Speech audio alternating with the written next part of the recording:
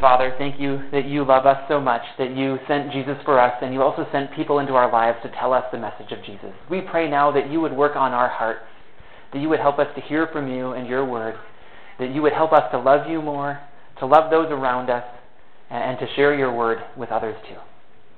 Thanks for this part of 1 Thessalonians we get to look at today. Please fill us with the Holy Spirit as we hear from you. In Jesus' name we pray. Amen.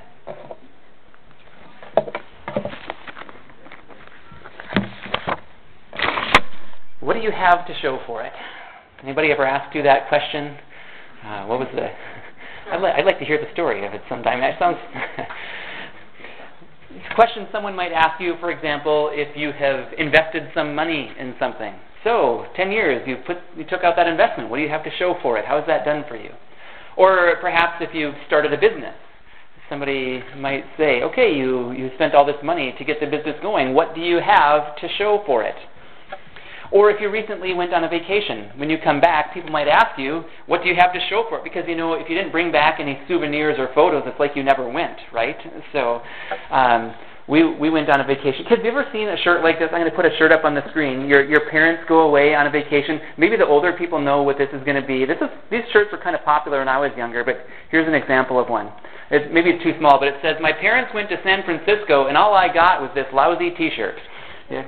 Now, Christine and I actually went to San Francisco and didn't even bring back a T-shirt for our kids. I think we got like a little fridge magnet or something. But the idea here is that when we do something, there's kind of this sense of we want to have something to show for it. Now, these ones that I've been talking about aren't of real eternal significance yet, but now I want to go to that question. As we talk about our relationship with Jesus, and as we think about the fact that he is coming again, what are we going to have to show for the lives that we have lived here? As followers of Jesus Christ, we should live our lives in such a way that we will have something to show for how we have invested our lives here. In the Bible passage we looked at last Sunday, the Apostle Paul talked about how the people to whom he ministered were like a crown. And many theologians have noted that this idea of crowns in the Bible, perhaps one of the reasons that we are given crowns as rewards is so that we can lay them at the feet of Jesus in eternity. In fact, I want to read for you a passage from Revelation 4 where it's talking about the people in heaven. The book of Revelation is glimpses of what heaven looks like in various places. And in this glimpse, we see people and angels and elders and living creatures surrounding the throne. And here's what it says the elders do in Revelation 4. The 24 elders fall down before him who sits on the throne and worship him who lives forever and ever. They lay their crowns before the throne and say, you are worthy, our Lord and God, to receive glory and honor and power. For you created all things, and by your will they were created and have their being. Now that sounds really meaningful to me. And this idea of having a crown to place before Jesus when we see him seems like it could be something very valuable to him as well as very meaningful to us. So we want to have something to be able to offer to Jesus. We know that Jesus is coming again. And when he comes again, we're going to want to have something of value, something to show for the way that we have lived our lives here. And I think that kind of offering that we're talking about, presenting something to Jesus when he comes again, I think of two categories.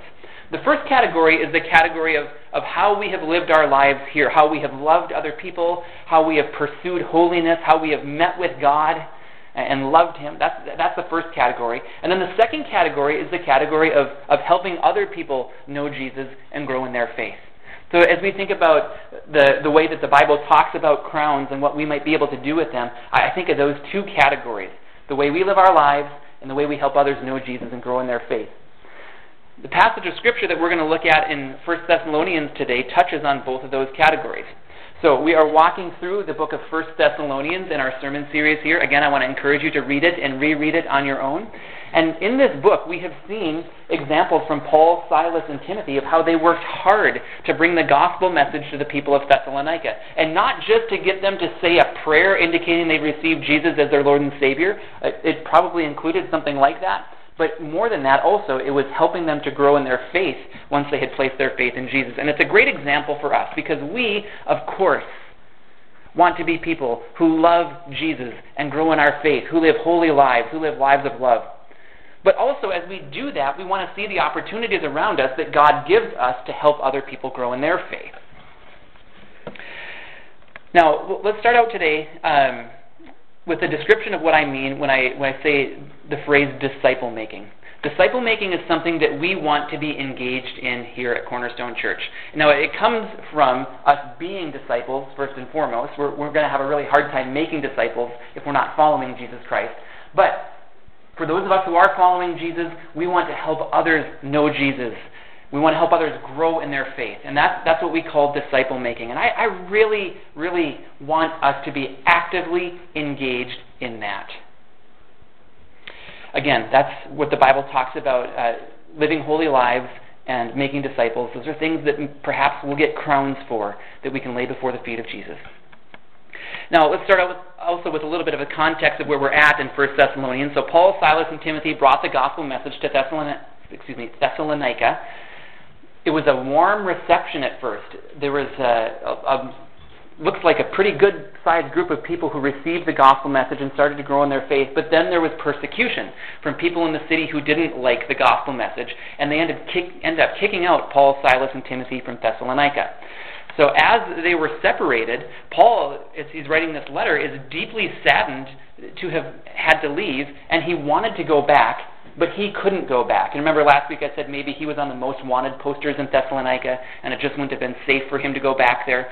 So instead, his plan was to send Timothy back to Thessalonica to get a report of how their faith was doing. Our passage today is that report that Timothy brought back to Paul after going to the city of Thessalonica. So we're going to look at 1 Thessalonians 3, verses 6 through 13, and we're going to break it into two parts. In the first part, we're going to see a continuation of the theme we saw last Sunday, the heart of a disciple maker. And then in our second section, we're going to see a model prayer for love and holiness. So our first section is the heart of a disciple maker, and I want to read verses 6 through 11.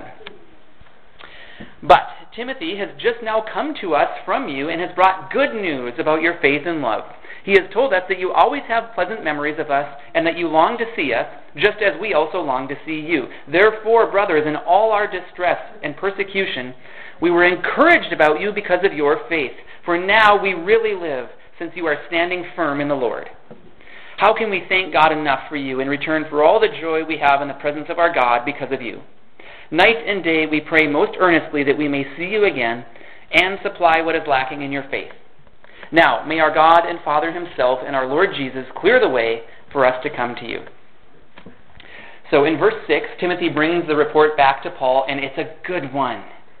The people are growing in their, what does it say, in their faith and in their love. The people want to see Paul again, which would be a good sign. If they weren't walking in their faith, they probably wouldn't want to see Paul again.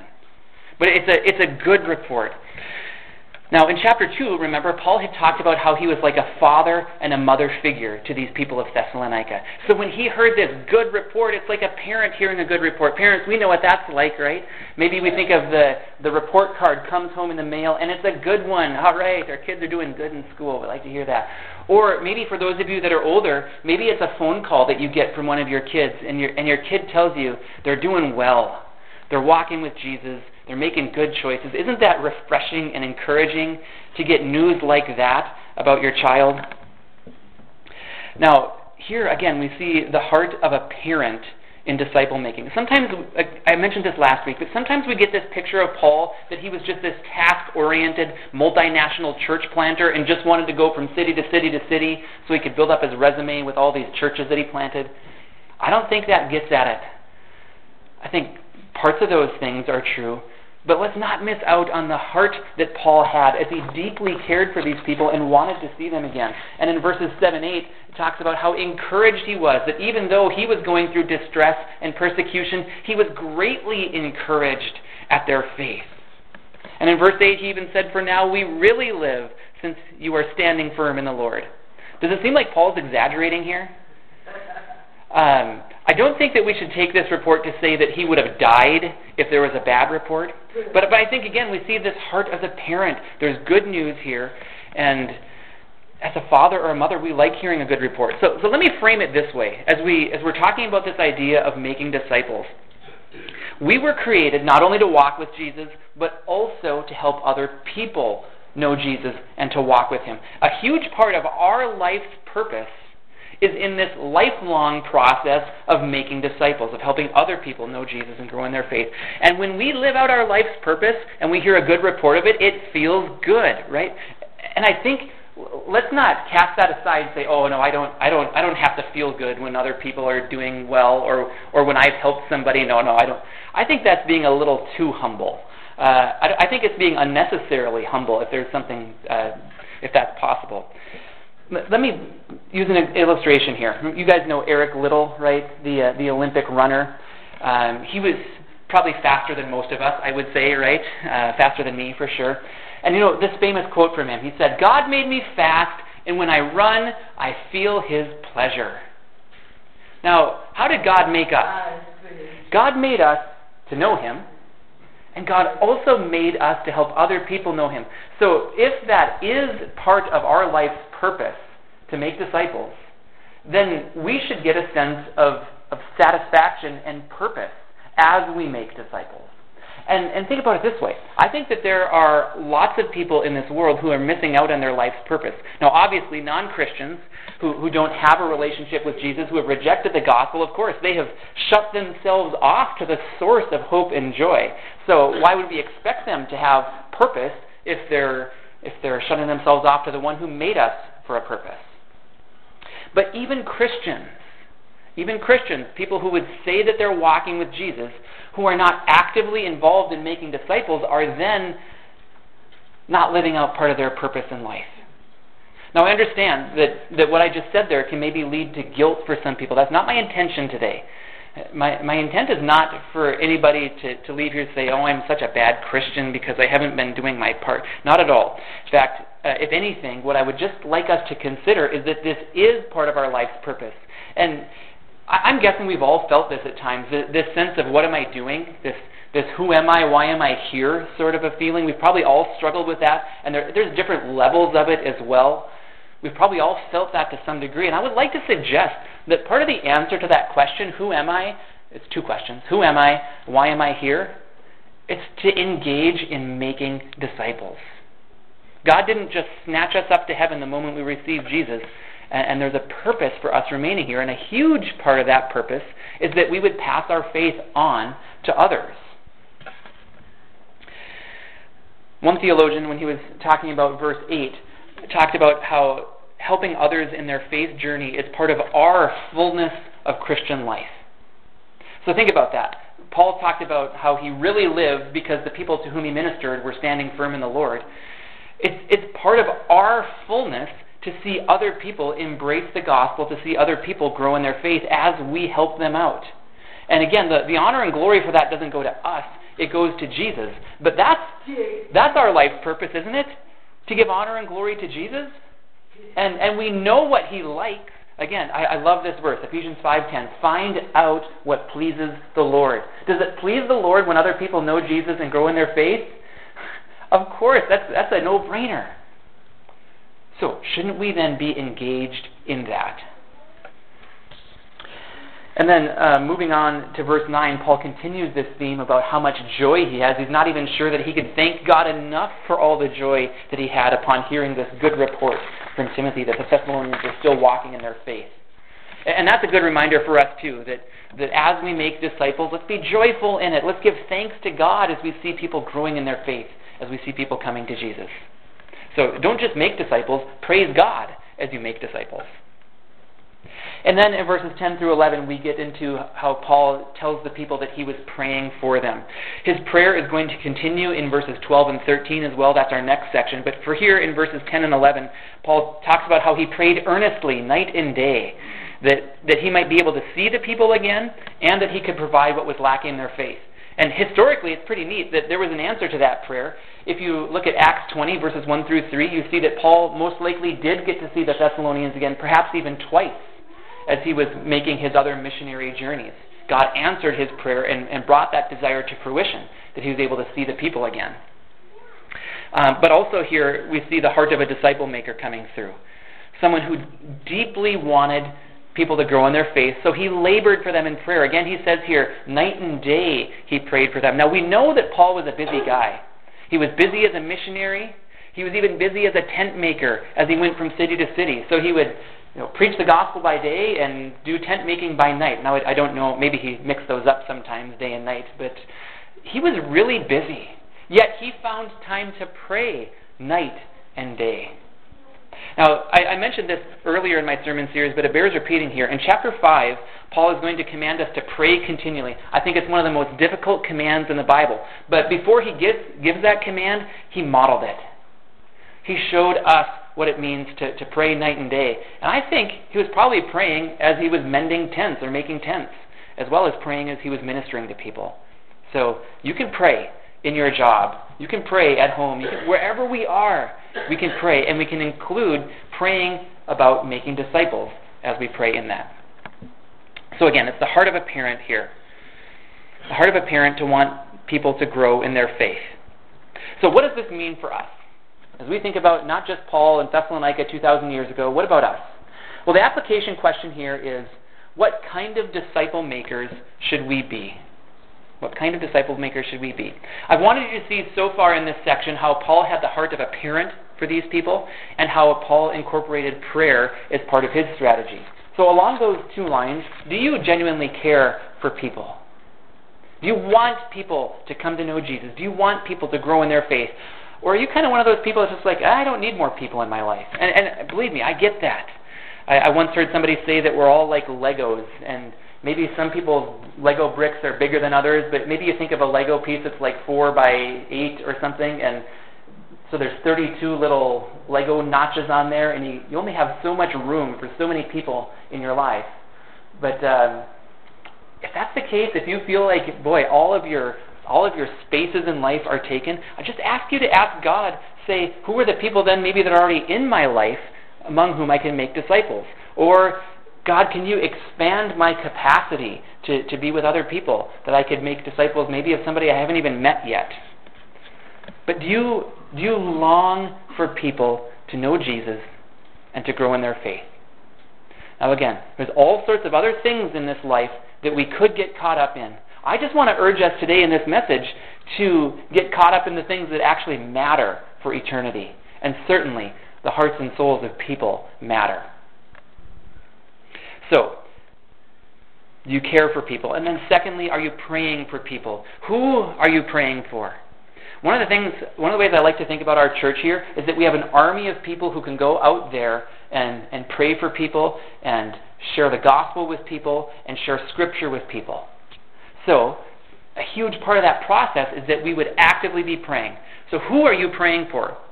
Do you have a list of people that would be a possible discipleship relationship that you can help them grow in their faith? Are you praying for them? If not, I want to urge you to start that kind of a list. I want you to think about the people in your life that you can help grow in their faith. And I just want to say, let me just scan the room here really quick just to make sure that what I'm about to say is a true statement. It is a true statement. I pray for all of you, every single one of you in here. I pray for all of you regularly. And it's not just, okay, I pray for Nathan and Ruth and Phil and Marla and Valerie that they would all grow in their faith. And it's not that kind of a prayer.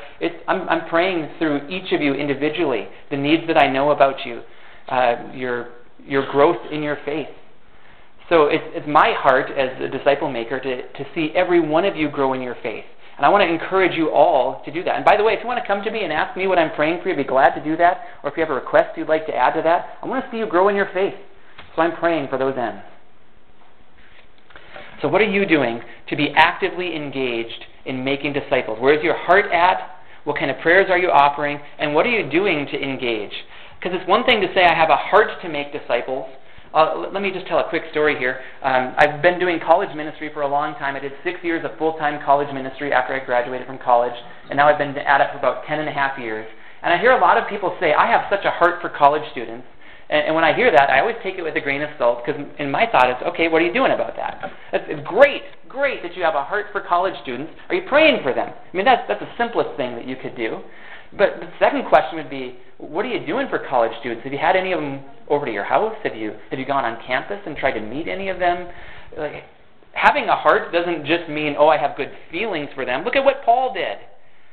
He got on a boat and traveled. He in spite of persecution, he kept delivering the gospel message. So let's not just stop at saying, oh, I have a heart for people. Let's actually go and do something about that. As parents, we don't just say, oh, I have a heart for my kids. We do stuff for them to help them grow. Okay. Let's move on to our next section now. The second section here is a prayer for love and holiness. Verses 12 and 13.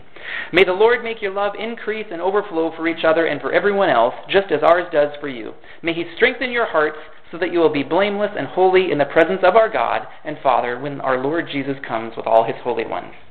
Now, just a quick note, we will see these two ideas of love and holiness in our next section, next week in chapter 4. Love and holiness are two of the main attributes of God. In fact, I had a pastor mentor about 10 years ago say that love and holiness are the two main attributes of God. 10 years later, I'm still trying to figure out if I agree with that statement or not. But it has led to a lot of fruitful thoughts in my mind about the importance of love and holiness as chief attributes of God. And because they are attributes of God, and because we were created in the image of God, and because God is remaking us into the likeness of Jesus Christ, we should also be people who love and who are holy. In the Bible it says God is love, and it also says God is holy. So being his image bearers, we should also grow in our love and our holiness. So in verse 12, we see this prayer for love. And it's not that the Thessalonians lacked love. In fact, we'll see next Sunday in chapter 4 that they were actually doing really well in love. Yet Paul told them to increase more and more. And the point here then isn't to scold the people for doing a bad job at love. Not at all. The point here is that their love would continue to increase and overflow. So what I want to do now in my message, I want to take a little break. I want to invite kids up here. I have we did the same thing probably about 3 years ago or so, but I bet there's lots of kids who don't remember it. So anybody who's a kid, you can come up here and maybe just sit either on the floor or in this front row. So feel free to come on up.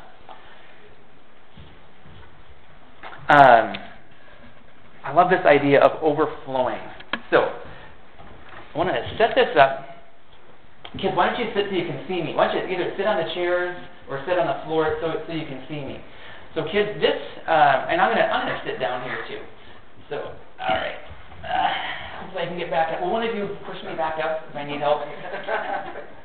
Thank you. Okay. This picture here represents God, and the water inside of it represents his love. Now, there's one thing that I need to tell you. This picture is not nearly big enough to represent God, is it? If this were God, it would be as big as the universe or even bigger. So it's possible that I could pour all of this water out of this pitcher, but I want you to know we can never, ever run out of God's love. So it's like maybe a better way to do this is if we had a hose here and the water just kept on coming and coming and coming. But there's enough water in here for what we're going to do today. So the pitcher represents God, and the water in it represents God's love. Now this cup represents us, and this glass bowl here represents the people around us. Okay. So we know that we are supposed to have God's love, right? That's a good thing. So should I pour just a little bit of God's love in there? Can you see how much I have in there? I have just like a teeny little bit of is that what I should do with God's love? Should I just get a little bit? No. Should I get a little more? Like that? Is that enough? Maybe I don't want to overdo it. Somebody once said to me, everything in moderation, right? I said, well, not when it comes to walking with God. So maybe a little bit more then. Is that right? Should I go like half full, 3/4 full? Yeah. Do I want to be careful with it, not to have too much? Or what should I do? Get more. I should get even more? Okay, I'm going to have to stand up now. I think I can do it. All right, I made it. Okay, so remember. Oh, I forgot one thing. Maybe, okay, reverse. Okay, so let's say this is me, and I have some of God's love in me, and this is the people around me. Now, what if the people around me need God's love, and I say, oh, maybe I will. Oh, wait, I don't have enough of it. I'm not going to give it to anybody else. Or maybe I give a little bit of it, and oh, I'm running out. So sorry, I'm not going to be nice to you because I don't have enough love in me.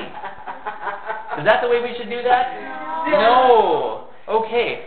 So now I was here before. Okay, I had about that much of God's love in me. You guys were saying I should have even more? Yeah. More? Okay. So I'm gonna start to pour more, and now I'm almost full. Should I stop right there? No. Because does God have more love to give? Yeah. He does, because remember, with God, this will never, ever run out. Okay, so I haven't given much love away, right? I've got a lot of God's love in me, but I haven't given much love away.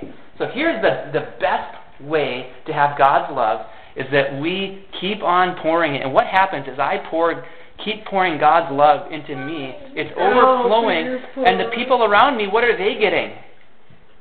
God's love. They're getting God's love as I'm able to show God's love. And remember, this water with God will never run out. So I can always, always, always keep on getting filled with God's love. And as I get filled with God's love, the words in our Bible passage today are increase. Do you know what increase means? Increase just means get more. And overflow. That's what it's doing. This cup is continually overflowing. And as I do, I'm giving more and more love to the people around me. And remember, God's love will never run out. Okay, so that's what we're supposed to do with God's love. We're supposed to have so much of it in us that it flows over to the people around us. Okay, you kids can go back to your seat now. Maybe some of these plants need some water too. I don't know. Now, I love this word picture of overflowing love. I love it because it shows that the love that we have does not originate from us. It comes from God. God is the never-ending supply of love. He is love. Twice in the book of 1 John, we see this little phrase that says, God is love. So, theologically speaking, before we think about how we're going to give love to other people, what we need to recognize is that God is the source of love. So we need God to love us, which He does, and then we are to live in that love relationship with Him. And one of the things that I couldn't really do in this little children's sermon illustration here is that our love should flow back to God as well. That as God loves us, we should love Him in return, and there's plenty of love to go around there. But the idea here is that if we are to love other people, we must remain connected to God's love. Otherwise, we will certainly run out. And this reminds me of the first and second greatest commandments. You guys know those. First one, love the Lord your God with all your heart, soul, mind, and strength. Second one, love your neighbor as yourself. And I've often said here, and it's kind of funny to me, kind of sad in some ways, this world has really latched on to this idea of loving your neighbor as yourself. Like, they look at that in the Bible and they say, we like that verse. And what I would say to them is, good, I'm glad you like that, because it's the fingerprint of God on your heart, that you recognize that you were created to love the people around you, not to live in enmity with them. But what I would also like to say to those people is that you will certainly run out of your capacity to love your neighbor if you are not connected to the source of love. So as Christians, we need to remember that. We should be the most loving people in this world. Our neighbors should know us as the ones who overflow with love, but we need to recognize that source of love comes from God. And we're only going to have that kind of love to give away as we are connected to God, as we are receiving love from Him and loving Him in return. So we need to get the order right. The first command is first, love the Lord your God with all your heart, soul, mind, and strength. And as we love Him, He will give us the strength to love those around us. So again, the Thessalonians were already doing well in love, but it says in 4:9, that they had been taught by God to love each other. And that's what I want for us. I want us to be taught by God how to love each other, how to love those around us. We don't love in our own strength. So we need to be strengthened. And let's remember that this is a prayer. As Paul is talking about this desire for love to overflow, it's a prayer. We don't go to our own resources to answer this.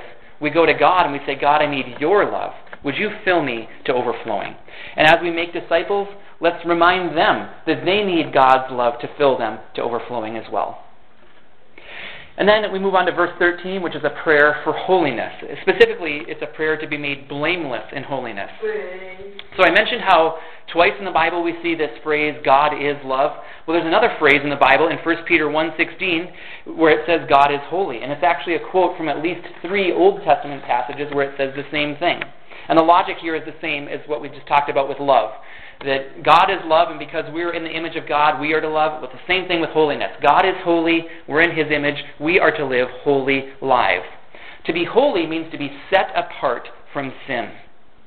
Now, to explain this idea to you, I want to go to that 1 Peter 1 passage, and I want to read verses 14 through 16, where it says, as obedient children, do not conform to the evil desires you had when you lived in ignorance, but just as He who called you is holy, so be holy in all you do. For it is written, be holy, because I am holy. We all used to live according to those evil desires. And it's the desires of the world, like I mentioned earlier in the service, that can choke us out. Like that third soil, the thorns can choke us out. It's the desire for other things, the things that God doesn't have for us. That's what our evil desire is. We are not to live that way. We are not to live in conformity to the pattern of this world in which we follow desire and pleasure. Instead, we are to become more like God in holiness. God is reshaping us into His image. And a huge part of that is that we would live holy lives, that we would turn away from sin, that we would embrace what is right and good, and we would live accordingly. Because God is holy, we should seek to live holy lives. So is there any sin you need to turn away from right now? Just let God have full access to your heart and turn away from sin. Paul prayed in verse 13 of our passage today that hearts would be strengthened towards these ends. And again, I can't emphasize enough that what we see here in this passage is a prayer. If we recognize that we need to grow in either love or holiness, what we should do is pray about it. I mentioned last week how our hearts can be strengthened by the gospel and by Scripture, and of course, absolutely, those should be regular parts of our lives. But even on a more basic level, we should hopefully all understand that we need God to change us. So we go to Him in prayer.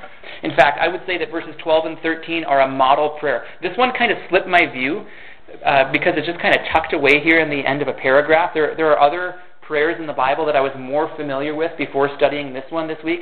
But don't miss this one here. This is a fantastic model prayer. And one of the best tips I ever received on prayer is take the prayers of the Bible and incorporate them into your prayer life. So there's an application point for you this week. Verses 12 and 13, a prayer for love and a prayer for holiness. Pray them for yourself. Also, pray them for the people to whom you are making disciples. So, growing in faith, by growing in our love and in our holiness. But then there's one other part of verse 13 that I want to mention. At the end of Paul's prayer, Paul mentions this idea that we would be blameless and holy in the presence of our God and Father when our Lord Jesus comes with all His holy ones. Paul has in mind here the second coming. And make no mistake about it, Jesus is coming again. And that matters for right now. Again, as we think about how I started this question, what do you have to show for it? We want to have something to show when Jesus comes again. So here's my conclusion today. Because Jesus is coming again, we should seek to honor Him in all we do. We want to be able to have something like crowns to be able to cast before Him, something that will give Him honor and glory. And what will honor Him more than the work that we can do to help people know Jesus and grow in their faith? What will honor Him more than what we can do to love God and to love others and to live holy lives? So there are three things in this passage that should be true of us as we wait for the second coming of Jesus. That's going to be a glorious day when He comes again. And we should live our lives now in light of it. So again, just to recap, the three things that we should be doing now as we wait for Jesus to come. Number one, make disciples.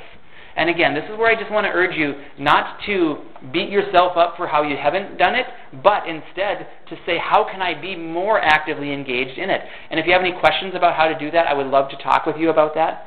And the simple tip, though, on this, the simple tip on making disciples is you got to be around people and you should open up God's Word. So, who are the people in your life that you can do that with? And maybe one good way to start out doing discipleship is to put yourself in places where people are already opening God's Word and talking about it and helping each other. Maybe your first step in making disciples is getting involved in some sort of group where you can just study God's Word. Because as we study God's Word together, we teach and admonish one another, like it says in Colossians 3. So maybe one of the takeaways here is just to get involved in the lives of more people in environments where you can open up God's Word and talk about it together. And maybe God will open up more doors for that as you continue in those relationships. So, when Jesus comes again, though, we are going to want to be able to say to Him, here are the people that I have helped. Here, like the crown, and you think of maybe the individual people are like jewels in a crown, and we can say, here are the people that I have helped. I hope you have liked what I've done for them. Second thing we want to do as we wait for Jesus, is to love God and love others. And again, this is kind of a no-brainer because God is love and that we were created to love. So let's love God with all our heart, soul, mind, and strength, and let's love our neighbors as ourselves. And let's remember that the source of that love is God himself. So we are to keep meeting with him, letting him fill us to overflowing. And then what I like about this word picture that we did in the children's church sermon is like there's no line in between when we're receiving God's love and when we're giving it to others. It's just all mixed together. And that's what life should kind of look like in many ways. It just all happens together. We love God, we walk with him, we help other people know him. And then the third thing we want to do as we wait for Jesus to come is to live holy lives. We don't want to be stained by the things of this world. We don't want to let the desires for other things come in and choke us out. So where's your heart at in that? And we all need to keep on looking at our hearts almost all the time. We are always tempted to live according to those old evil desires that we had. So let's be people who keep talking to God about holiness, asking him to show us what needs to go and what needs to come in and what needs to stay. I've shared this quote from Martin Luther before. It's probably my favorite Martin Luther quote. Not that I have like lots and lots of favorites of them, so it's like number one on my list of one, I guess. But I love this quote from him. He said, "There are 2 days in my calendar, this day and that day." And what I love about it is this idea that God has given us important things to do this day. I keep coming back to Ephesians 2:10 on this one that says we are God's workmanship, created in Christ Jesus to do good works which God prepared in advance for us to walk around in.